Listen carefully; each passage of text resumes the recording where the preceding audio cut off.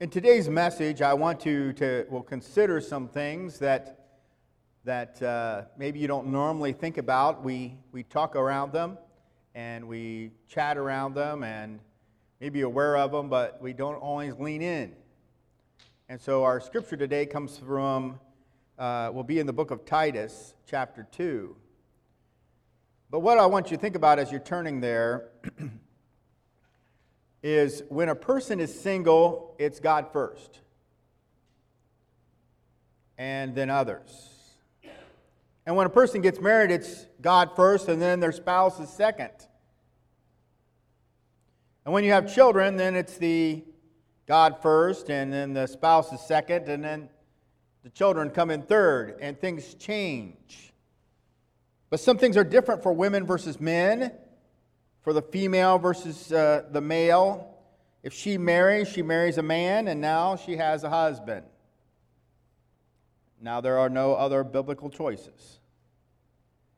She doesn't have anything else but a husband. If she doesn't have something else as a spouse, then it's not biblical. But I also want to mention to you that a legal document does not make a marriage biblical. And we could go on into that, but that's not the main topic of the sermon. The message is in Titus chapter 2, verses 1 through 8. Titus chapter 2, verses 1 through 8. But as for you, speak the things which are proper for sound doctrine, that the older men be sober, reverent, temperate, sound in faith, in love, and patience. The older women likewise, that they be reverent in behavior, not slanderers, not given to much wine, teacher of good things, that they admonish the young women to love their husbands, to love their children, to be discreet, chaste, homemakers, good, obedient to their own husbands, that the word of God may not be blasphemed. Likewise exhort the young men to be sober-minded, in all things showing yourself to be a pattern of good works, in doctrine showing integrity, reverence, incorruptibility, sound speech that cannot be condemned, that one who is an opponent may be ashamed, having nothing evil to say of you. May God add His blessing to the reading of His word. Father God, help us to follow your guidance this morning. In Jesus' name, amen. Our focus scripture is verses 4 through 5. 4 and 5. And the older women are to just do this. They are to, that they admonish the young women to love their husbands, to love their children, to be discreet, chaste, homemakers, good, obedient to their own husbands, that the word of God may not be blasphemed. This is one of those messages I'm like, Lord, are you sure? Are you sure, Lord? And He kept pointing me in this direction. So I want to look back to verse 4, and it says that the young women are to love their husbands. Love their husbands. If I pronounce it correctly, the word here I believe is philandros. If you are a student of Scripture and you understand what a reference number is or strong numbers is, it's strong number 5362. That may mean nothing to you, but that's just a reference number for some of the Greek words that are used. But you might find it very interesting that this is the only place this word is used in the Bible. It's a unique word relating to love. It's a word having to do that does for the love for their husbands. It's a word specifically for a wife's love for her husband. And when I looked up some of the definition I found, it said properly, it's the special affection of a woman for her life mate, husband, embracing him as her calling or stewardship from God. Wow, that's pretty powerful. The special affection of a woman for her life mate, her husband, embracing him as her calling from God. That gives a little bit of weight, a little bit of heaviness.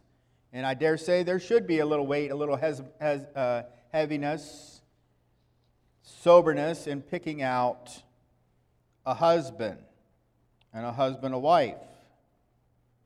That this husband becomes her calling. When you marry, you take on responsibilities. When you're single, you have different responsibilities. Things change based on the choices that you make.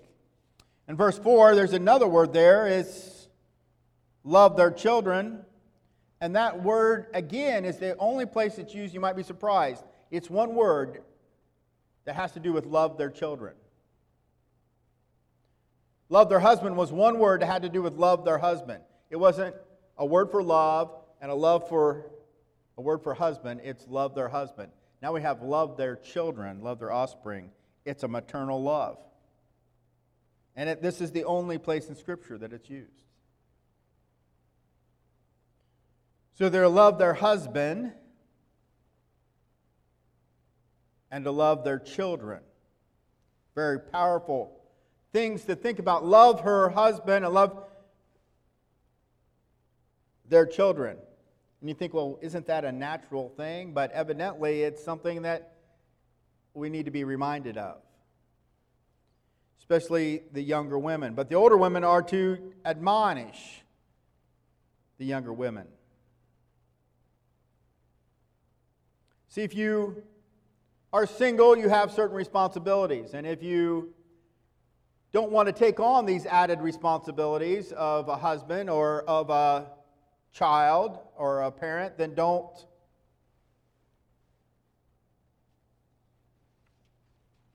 get married. Or don't have children. But you can't expect to get married and think everything's going to be the same, or else you don't have a biblical marriage. And you can't have children and expect everything to be the same, or you're out of sorts with the Bible as far as how you should be raising your children. And remember, and we have past sermons on this, on the order of marriage is to leave, cleave, and then active marriage. The making babies part comes after the marriage part, not before. Because you might say, well, what about this and what about that? I will say to you that if you get that in the right order, the whatabouts start to go away.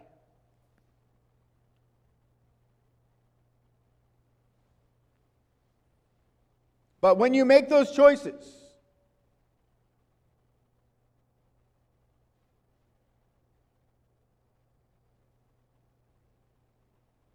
see, abortion's not the answer to unwanted babies. Getting it out of order is the answer. Keeping it in the right order is the answer. Abstinence is 100%. You don't want these responsibilities and you want your career to be first and you want these other things to be first, then don't get married and don't have kids. But if you do make those choices, then you have some obligations. And you to teach to love your husband in that special way, that closeness, that he's not just somebody else to love. He is your husband, and you have a unique calling. And to love your children with a maternal love. No one can love a child like a mother can. I would say to you, no one can love a child like a father can, but a mother has a unique bond.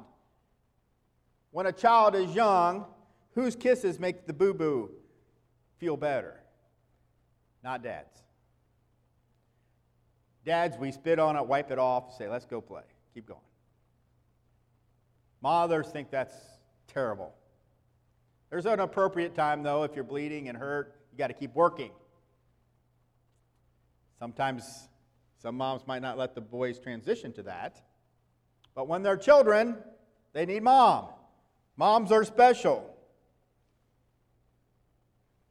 Verse 5. There's lots of words in verse 5. We're only going to pick on one, primarily. To be discreet, chaste, homemakers. Good, obedient to their own husband, that the word of God may not be blasphemed. I used to get agitated and let people know when they say, well, what does your wife do? Does she work? Yes, my wife works. She works at home. And we would announce when my wife was asked what she did, she's a homemaker. I would get agitated when they use things like, oh, she just stays at home. What do you mean just? She's raising our children. I did not like it when they devalued the role of the mother. Do you? Maybe people like that. Let's look at society. How's that work for us? It says homemaker. The word behind that is to watch or keeper of a house. Don't get stuck in that mean, oh, she's just supposed to keep house. You might think that's cleaning and all those kinds of things. Now the house somebody's got to take care of it, but there's division of roles and people can help out with different kinds of things, but there's some things that aren't about just cleaning the house, right? Men, we can run a sweeper too. I want you to think about that as a watch or keeper of a house. First of all, based on what we've already talked about, who is keeping your husband? Then we're going to talk about who's keeping your children. And who's keeping your home? Who's watching your husband? Who's the watcher? Who's the guard? Who's keeping your children? Who's keeping your home? Who's keeping your husband? You know, other women are advertising constantly, trying to get your husband's attention. Do you believe that? They are. They shouldn't be, but they are. Some of them don't care. They'll nudge, they'll say nice things, they'll laugh at his jokes, they'll give him all kinds of time because they're desperate, they want some attention, or they want the power to take over. But they're always competing, they're advertising. You do need to work at keeping your husband.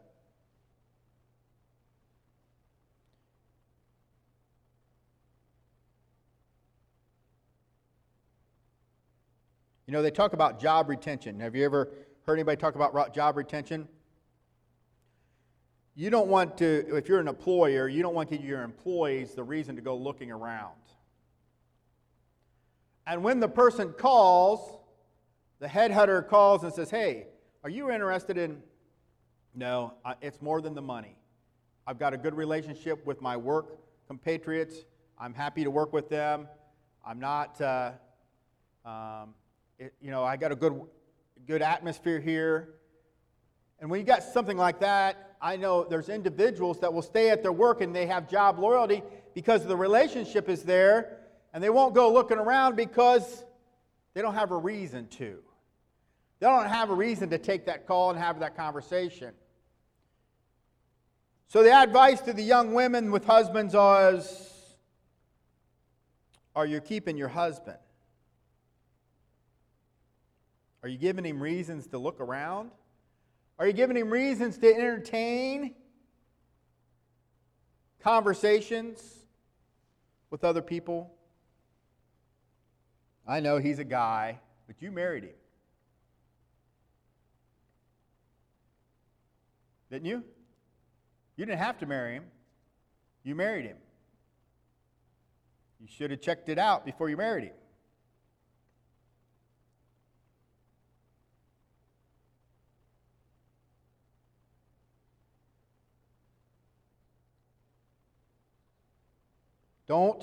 He should be loyal, but don't take him for granted. Now, you may have your own hobbies, and people should have it's fine to have your own hobbies and do different kinds of things. So what I'm about to say, I don't want you to get the wrong ideas. You spend time doing your hobbies and doing different kinds of things.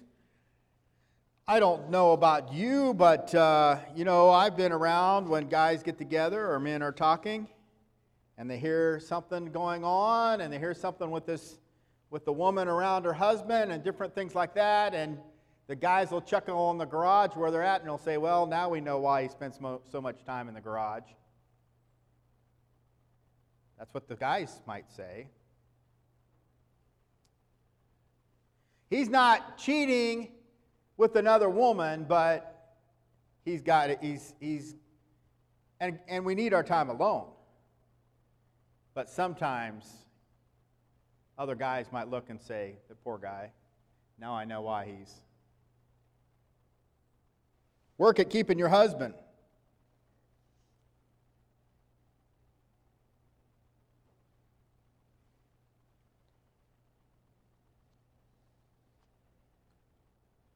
And be careful.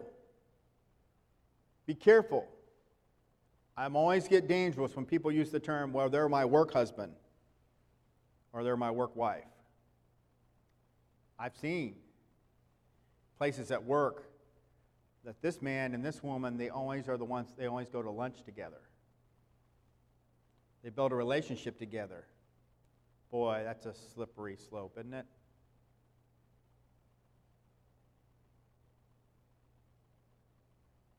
It's very dangerous. Got to be careful, ladies, that you don't worry about more about pleasing your boss than keeping your husband. But we're going to talk about that a little bit too. That's why things can kind of get out of whack. If we're not keeping, we're not the homemakers. Who's keeping your children? Who is helping them maintain and build that biblical foundation in their mind? Did you know the first 5 years of a child's life is when their personality, the foundation of the personality is formed? Who is forming that personality? Is it your husband? Is it you? Is it the grandparents? Or is it the daycare worker? Some are in a rush to get the child educated on reading, writing, social, whatever it is, and the government might want to train your children on how to have social consciousness. Why would Satan want the government in the raising and the forming of the personalities of the little children? That foundation for their future worldview. Why would Satan want to mess with that?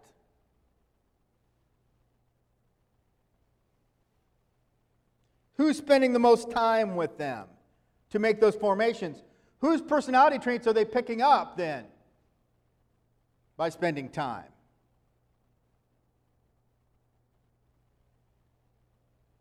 Who do they call mom accidentally because they're spending so much time with them? They might not tell you that. They don't want you to feel bad.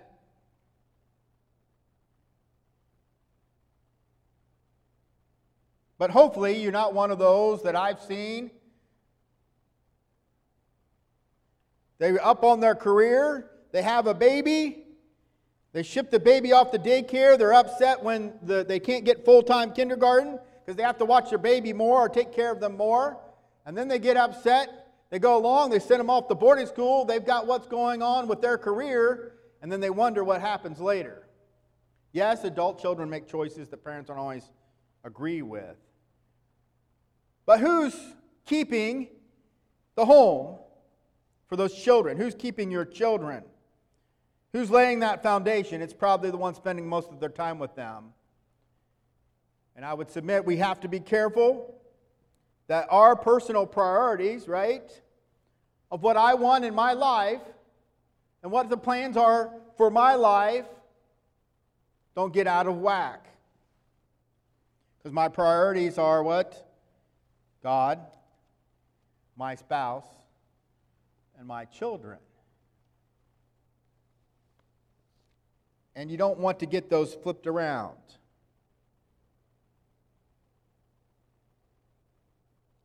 Don't want to be elevating. I mean, husband and wife work together and they elevate the children above themselves sacrificially. But sometimes it gets where the children get pushed up above the spouse. And when the children get older, you're left with a broken marriage if you're not alone by yourself. Because you haven't maintained the relationship with your spouse. You haven't modeled that activity, and then you got a grumbly, messy marriage, or you don't have anybody to relate with, and the last thing, I suppose we see this happening as you end up with clingy parents. They're grasping on their kids and not letting them make their own choices and their own mistakes because they don't have anything else to fall back on.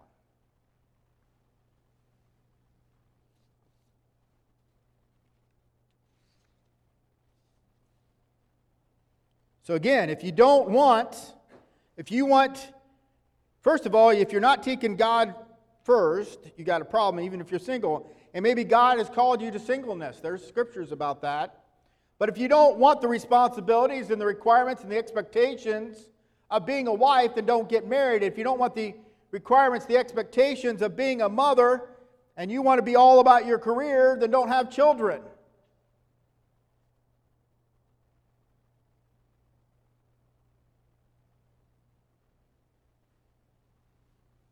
And who is keeping your home?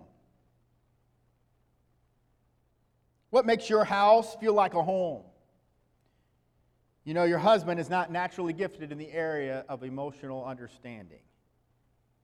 He just probably not. That's not his tendency. He might pretend, but he doesn't always get it, and you know that. He needs help. He just doesn't get it. He doesn't understand it. He needs help, but you're the one that makes it a home, that makes it feel like a home. Doesn't matter if it's messy or clean, it feels like a home. You're the one that does that.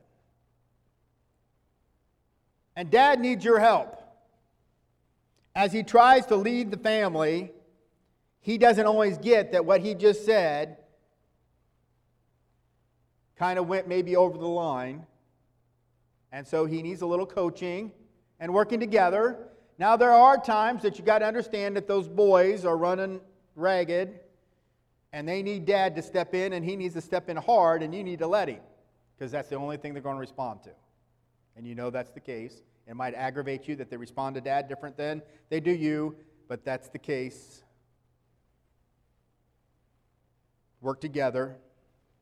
But he needs your help. You need to make this be a home.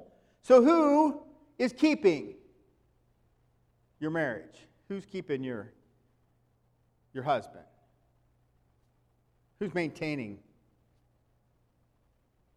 Who's keeping your children and guarding and maintaining and helping form their personality?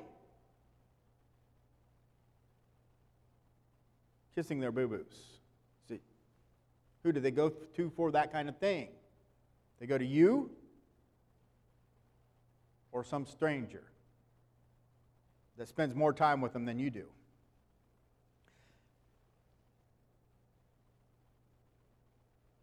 And who's keeping your home? Who's making it feel like a home? Who's pulling that together?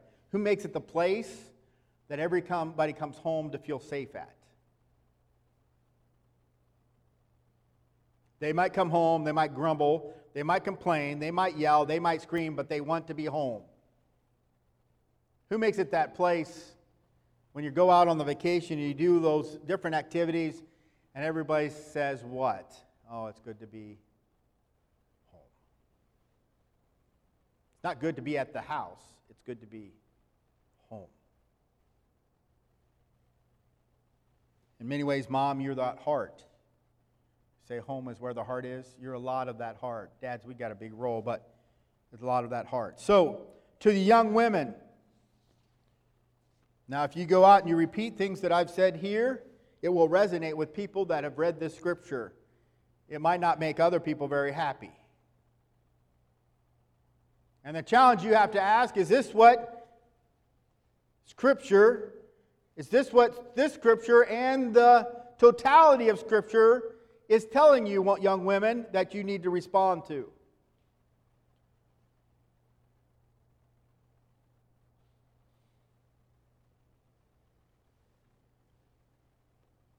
That they admonish the young women to love their husbands, to love their children, to be discreet, chaste, homemakers, good, obedient to their own husbands, that the word of God may not be blasphemed.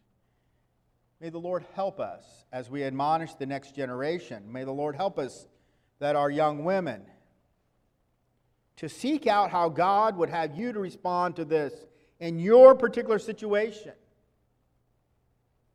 To challenge us and say, Lord, is what was preached today true? Your word is true. Is this how I'm supposed to take it? How I'm supposed to understand it? Have that out with God. Have that discussion with the Holy Spirit and let Him teach you. And then be obedient. Now, if He contradicts what I've said, go with Him. But be honest in your heart. And desire to be the kind of wife and kind of mother that God would have you to be. And if you're not prepared to do those things, then wait until you are. But may the Lord help you. Clearly, I'm not a young woman. And you might say, what do you know? I have the Scripture in front of me. And it seems to give us some guidance. And so that's what we need to respond to. Let's be standing together. Lord, I pray that you would be with the ones that have heard this message and will hear this message. Lord, it goes against society and it goes against what the world might think should be done. But Lord, your Scripture is true. And Lord, I pray that your Scripture and the Holy Spirit would be, and what the Holy Spirit teaches would be what would be remembered, not my words. It's a tough sermon for me to deliver, Lord. Because I know it goes against society. And I know it goes against all those public connotations. But Lord, it just seems to be what your word tells us. I pray to Father that young women and women in general would search their hearts, and that you would grant them the understanding you want them to hold on to. That you'd help them as they would teach other women, or maybe they're the women being taught. That hearts would be open to the guiding of the Holy Spirit. That they would search out your word and understand it for themselves. And then be obedient to Him. That you'd give them courage to do it. Give them the strength to follow through. And the encouragement to persevere. We thank you, Father, for biblical mothers, biblical wives, that against all odds, they fight to do the biblical thing. Encourage them, strengthen them, help them to keep pressing forward. We pray these things in Jesus' name.